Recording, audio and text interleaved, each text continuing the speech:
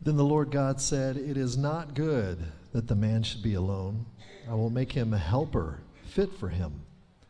Now out of the ground the Lord God had formed every beast of the field and every bird of the heavens, and brought them to the man to see what he would call them. And whatever the man called every living creature, that was its name.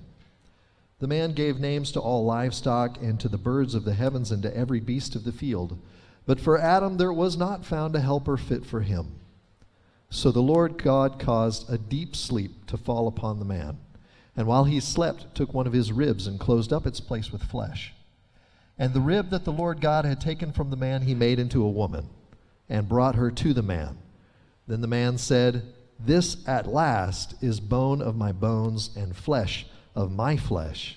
She shall be called woman, because she was taken out of man. Therefore a man shall leave his father and his mother, and hold fast to his wife, and they shall become one flesh. And the man and his wife were both naked, and were not ashamed."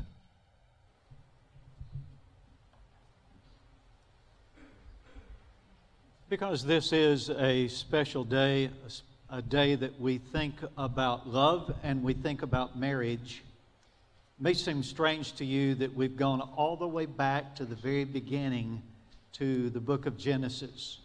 I've been reading some this past week because of Super Bowl and super performances, that it is important no matter how good you get. Jimmy, you always go back to the basics. And you never forget the basics, whether it's football, whether it's basketball, baseball, or even marriage. You go back to the basics. Understand, the book of Genesis is the book of beginnings. It is the beginning of the human race. It is the beginning of marriage. It's the beginning of sin. It's the beginning of salvation. It's the book of beginnings. God created marriage. And truth be known, if you would be honest, every single one of us wants a God-ordained marriage. We want a happy marriage. We want peace and we want love in our homes. We want a marriage made in heaven. And if you will agree with that, then you will agree with me that it's good to look at how God ordained marriage to be, how He intended marriage to be. A marriage made in heaven. Now, if we are going to look at that marriage, though, and that God created marriage, and look at marriage in the Garden of Eden, there needs to be some disclaimers in the very beginning. In other words, there are some of these things that we are not going to have in our marriage. For one thing, with Adam and Eve, they were perfectly made for each other.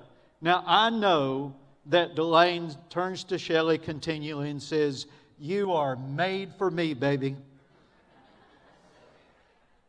But none of us can really say that we were perfectly made for each other.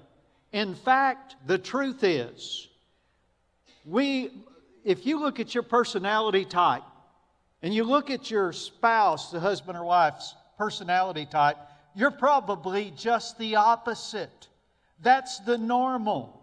And the crazy thing is that old thing about opposites attract is very true when you're dating. But then after you get married, those very things that attracted you to her or to him are the very things that drive you nuts. Can I get a witness? Are you brave enough to say amen with your spouse sitting right there beside you? Those differences that were so attractive in the beginning are the things that drive you nuts. Not only were they perfectly made for each other, both were sinless. That means they never made a mistake. Now, I realize as well that some of you think that you never make a mistake, right? And some of you are married to someone who never makes a mistake, and I pray for you. Usually when I'm doing marriage counseling, I have the couple sitting there just to make sure they know how to say this. I tell them the most important words in marriage are not, I love you. The most important words in marriage are, I was wrong, I'm sorry. And I usually have them repeat that just to make sure that they know how to say that. It's shocking to me how many husbands and how many wives don't know how to say, I was wrong, I'm sorry. In the garden, they were never wrong, and they were never sorry. By the way, the dumbest movie line that's ever been written was from that old movie, Love Story. By the way, we went to see Love Story when we were dating, and we looked sweetly at each other at that theme and repeated it to each other, and I soon discovered that's the dumbest thing that was ever. You don't know the movie, so you don't know what it was said. Anybody tell me what the theme of that movie was? Love means never having to say you're sorry. I'm sorry, that's the dumbest line ever written. You better be able to say, I was wrong, I'm sorry. The other thing is they lived in a perfect environment. There was no sickness. There weren't even any weeds in the garden. You understand that? They lived in a perfect environment. We live in a pressure cooker. Amen? We live in a stressed environment. And the stress of our surroundings pours stress on our marriages. Not only that, in that marriage made from heaven, God was the undisputable head of the home. He was in charge. He needs to be the head of my home. He needs to be the head of your home, but that's often not the case.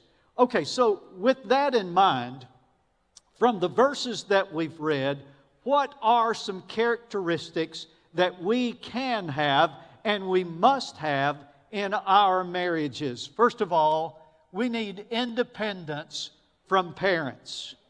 Independence from parents. Therefore, a man shall leave his father and his mother. It is important that the husband and the wife, regardless of their age, regardless of how long they've been married, that they establish their own home. Now, I'm not talking about building a house. That's optional. But founding and building a home is not optional. It is absolutely essential. You must leave your father and mother and establish your own home, or your marriage is going to be in trouble. I'll admit that my original thoughts from this passage came from Chuck Swindoll. Near about 100 years ago, I heard him preach on this passage, and he was talking about the leaving and the cleaving. And he reminded me of a song. You know, it used to be in elementary school, we had elementary music, and the music teacher came in, or we went to her classroom, and they taught us songs. Sandy, one of those songs that, you remember, Where Have You Been, Billy Boy? Oh, where have you been, Billy Boy, Billy Boy? Oh, where have you been, charming Billy? I have been to see my wife. She's the darling of my life. She's a young thing and cannot leave her mother. You're looking at me like I've lost my mind.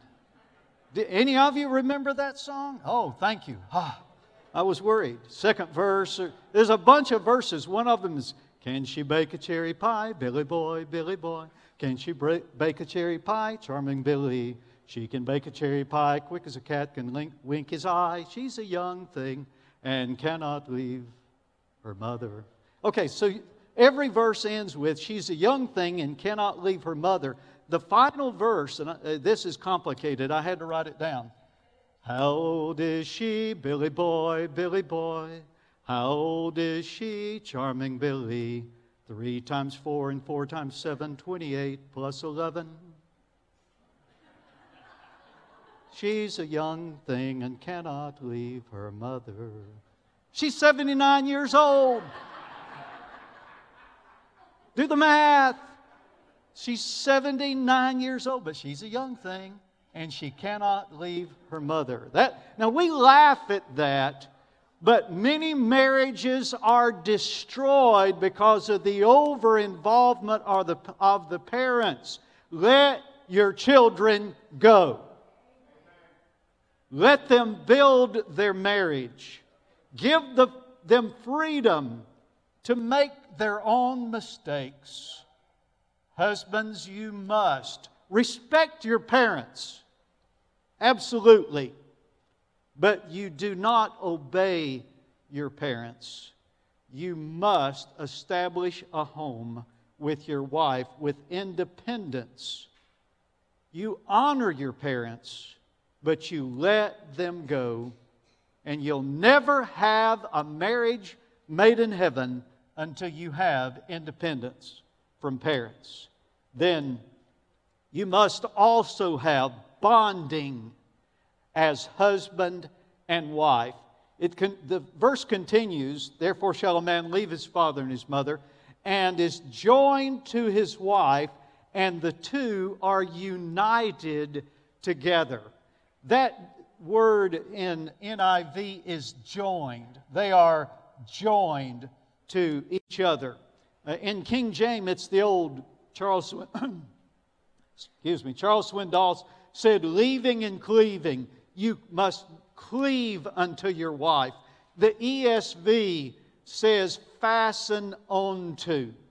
The whole idea is to be melded together, to be united together, to become one flesh, to become one entity, leaving all others. We say in our marriage vows, by the way, marriage vows can sometimes get interesting. And people have started, there used to be a standard set of vows, right? Everybody said basically the same thing. People have started writing their own vows. I think part of it is rebellion against what the old vow said. The promise to love, honor, and obey. And of course, people never get it right. People are always nervous. I heard about the wedding where the pastor was having them recite the vows, and the young lady was quite the feminist, strong feminist, and he got to the point, the groom was nervous. The bride was adamant. Preacher got to the point where he said, love, honor, and obey. She looked at him and said, do you think I'm crazy? The groom was so nervous, he thought it was his time to speak, and he said, I do. And it got exciting from there. Love, honor, and obey. In our vows, Alan Way always said, leaving all others and cleave only unto her. That bonding, that allegiance, that loyalty in marriage is crucial if you're going to have a marriage made in heaven. Now, I remember our first year of marriage. It was World War III. We were too young to get married. Somehow we made it. We just celebrated our 50th wedding anniversary, and I thank God for that. I thank God for my wife. Obviously, she is a very patient woman. There can be no doubt. But two independent firstborns married to each other, I tell you, it was a year of adjustment. And I said to my class this morning that marriage is not a 50-50 proposition. If it is, if your marriage is a 50-50 proposition, you're in trouble.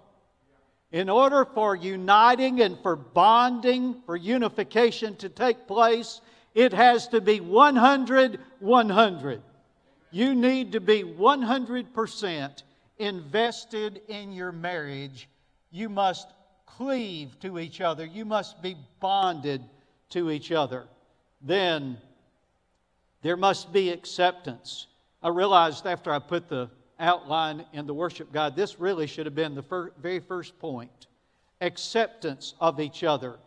Because Adam, now before we get to this verse that I'm going to read to you, I need for you to realize that God has said it's not good for man to be alone.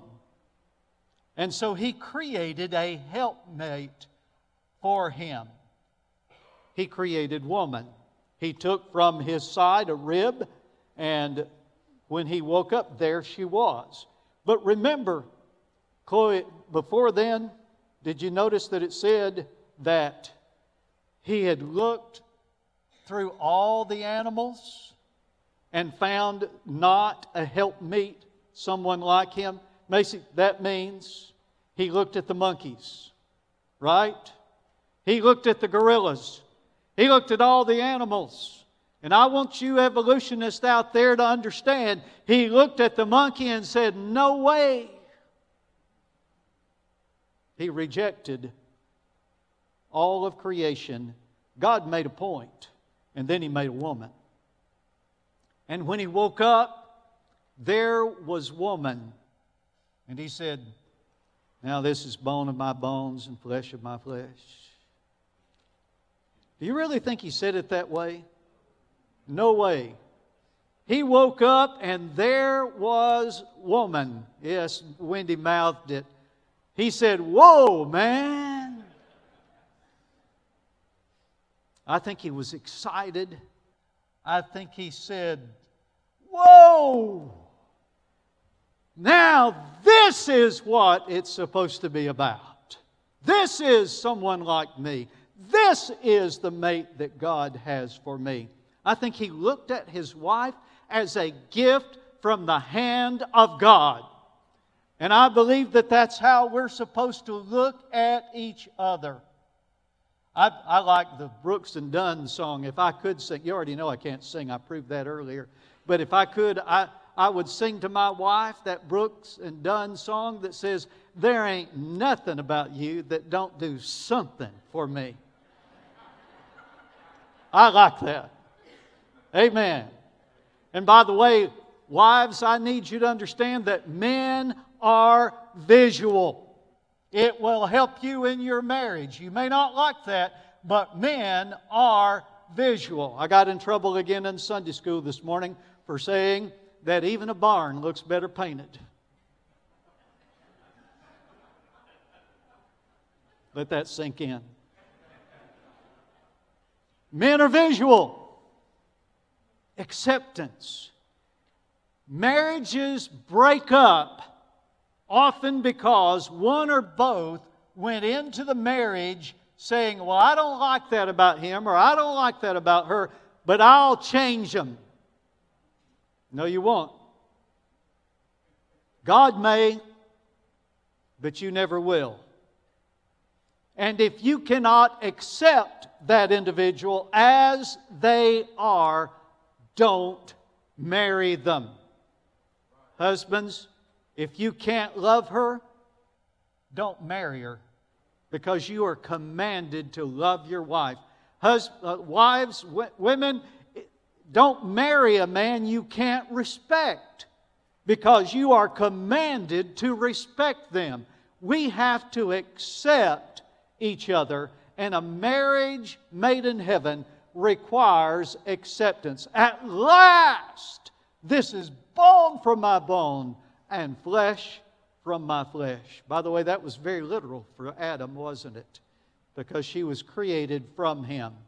And then another characteristic we must have, if we're going to have a marriage made in heaven, there has to be intimacy within the marriage. And the man and his wife were both naked, and they were not ashamed. That is, there was no hidden secrets. Somebody said, no secrets, they didn't have pockets. There were no masks. Nothing hidden. They were totally open and honest with each other.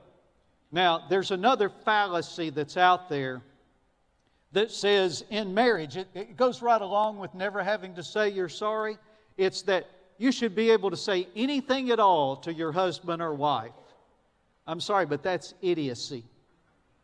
There are some things that you're not allowed to say. Sheila, there's some things you can't say to Jerry because you're commanded to respect him, right? You can never say anything disrespectful. I've been trying to teach my staff for a year now that even the most difficult things can be said in a nice way. You always respect everyone all the time. And wives, you're not allowed to say anything disrespectful to your husband. Husbands, you're commanded to love your wives.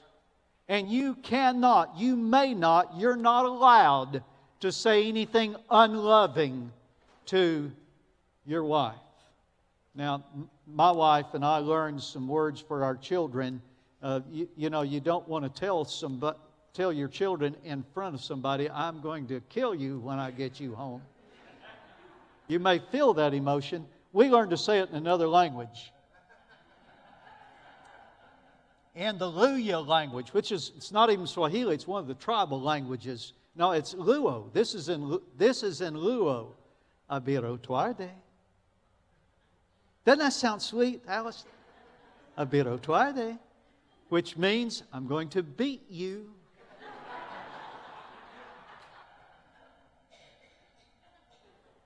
You're not allowed to say anything unloving to your wife. There has to be intimacy in marriage. Listen, when we talk about intimacy, we usually think about physical intimacy. And that is an important part of marriage. Don't discount that. But that's not the only intimacy that's important. I think one of the most overlooked intimacies that is important is intellectual intimacy. Can you and your wife, can you and your husband talk about principles, about ideals, even, shudder to think, politics, and respect each other's opinions? If you cannot, then there is no intellectual intimacy in your marriage. There must also be emotional intimacy. Now, generally speaking, though I've seen some exceptions in my marriage counseling that I've done, generally speaking, women are very good at expressing their emotions and expressing and expressing and expressing. Men, on the other hand, express emotion this way.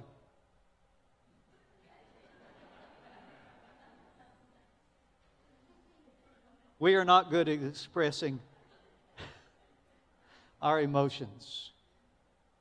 Delane, we need to practice that, right? We need to learn the words to say, when this happens, I feel threatened, angry, frightened. I worry about my job. I worry about approval. I worry about our marriage. I am anxious. Listen, we must learn to express our emotions to build emotional intimacy within marriage. Physical intimacy is not enough. There needs to be intellectual intimacy, emotional intimacy. And this is the least practiced. There needs to be spiritual intimacy in our marriages. That we talk about our relationship with God. That we're open about where we're struggling. Do you share your walk with God with your husband or with your wife? Build intimacy in marriage. And then there must be permanence of the union. Permanence of the union.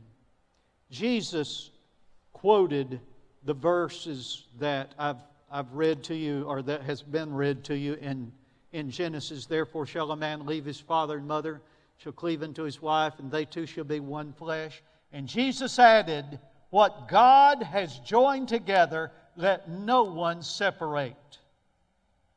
Who married you? Hollis Ledbetter performed the ceremony for us. I don't think there's anybody here but the two of us who know who Hollis Ledbetter was. But Hollis Ledbetter was one of my favorite pastors, and he married us. No, I'm sorry. He performed the ceremony. Who married you? God did. When you left your parents and you made a vow to your wife, I don't care where it happened, if it was in a courthouse, in a garden, in a church, the modern thing is in a barn. I'm not sure I understand that. But the place does not matter. The vows are not as important as you understanding that when you made that covenant together, God sealed the deal. And God performed the wedding. And you are not allowed to break those vows. He intended for them to be permanent. What God has joined together, let no one separate. You know what's wrong with marriage in our day? Going into marriage with the idea, well, we'll give this a try, and if it doesn't work, we'll just get a divorce. If you did that, you just guaranteed divorce. Because every marriage will have problems. And just because you've been married 50 years doesn't mean that the struggle is over. We are sinners under the grace of God, and we do dumb things. We just sin. And marriage requires work no matter how many years you've been married. Never let it come out of your mouth, well, we'll just get a divorce. Don't you ever threaten your spouse by saying, I want a divorce, or I'm thinking about a divorce. Just take divorce out of your vocabulary and say, I'm sorry, but we're in this permanently. We just have to work through this. We'll have to work it out. Marriage requires work. And I would challenge you, every one of you who are married, who are going to get married, strive for permanence. Don't have a bailout clause. What God has joined together, let no one separate. Permanence. Your marriage must have independence from parents. Bonding of you and your spouse. Acceptance of each other. Intimacy in the marriage. And a marriage that is permanent. That is a marriage made in heaven. Listen, God wants you to have a good marriage. He wants you to have a marriage made in heaven. I want you to understand this. There's no such thing. You say, my marriage is not a marriage made in heaven, but it's pretty good. You may say it's as good as it's ever going to get. Do you realize that you've given up hope in your marriage getting better? You ever thought about that? I've seen people who've been married a lot of years and say, well, our marriage is pretty good. It's about as good as it's ever going to get. That's hopeless.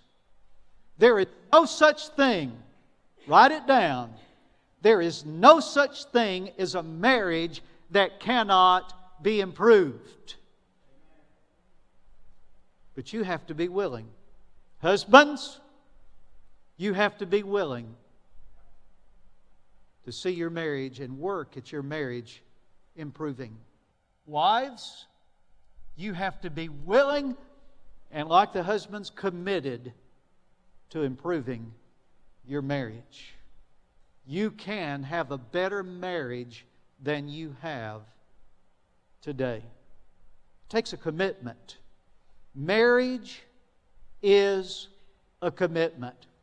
Love is not a feeling. Love is a commitment.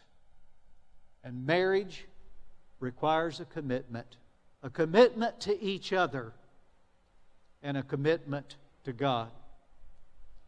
Every time Brenda and I attend a wedding ceremony, we reach for each other's hands, we hold hands, and we look eye to eye, and in our hearts, whether we say it out loud or not, we repeat our commitment to each other. When's the last time you did that? When's the last time that you held hands, said to each other, "This is forever"? I have said to her, and I mean it again, "Come grow old with me. The best is yet to be."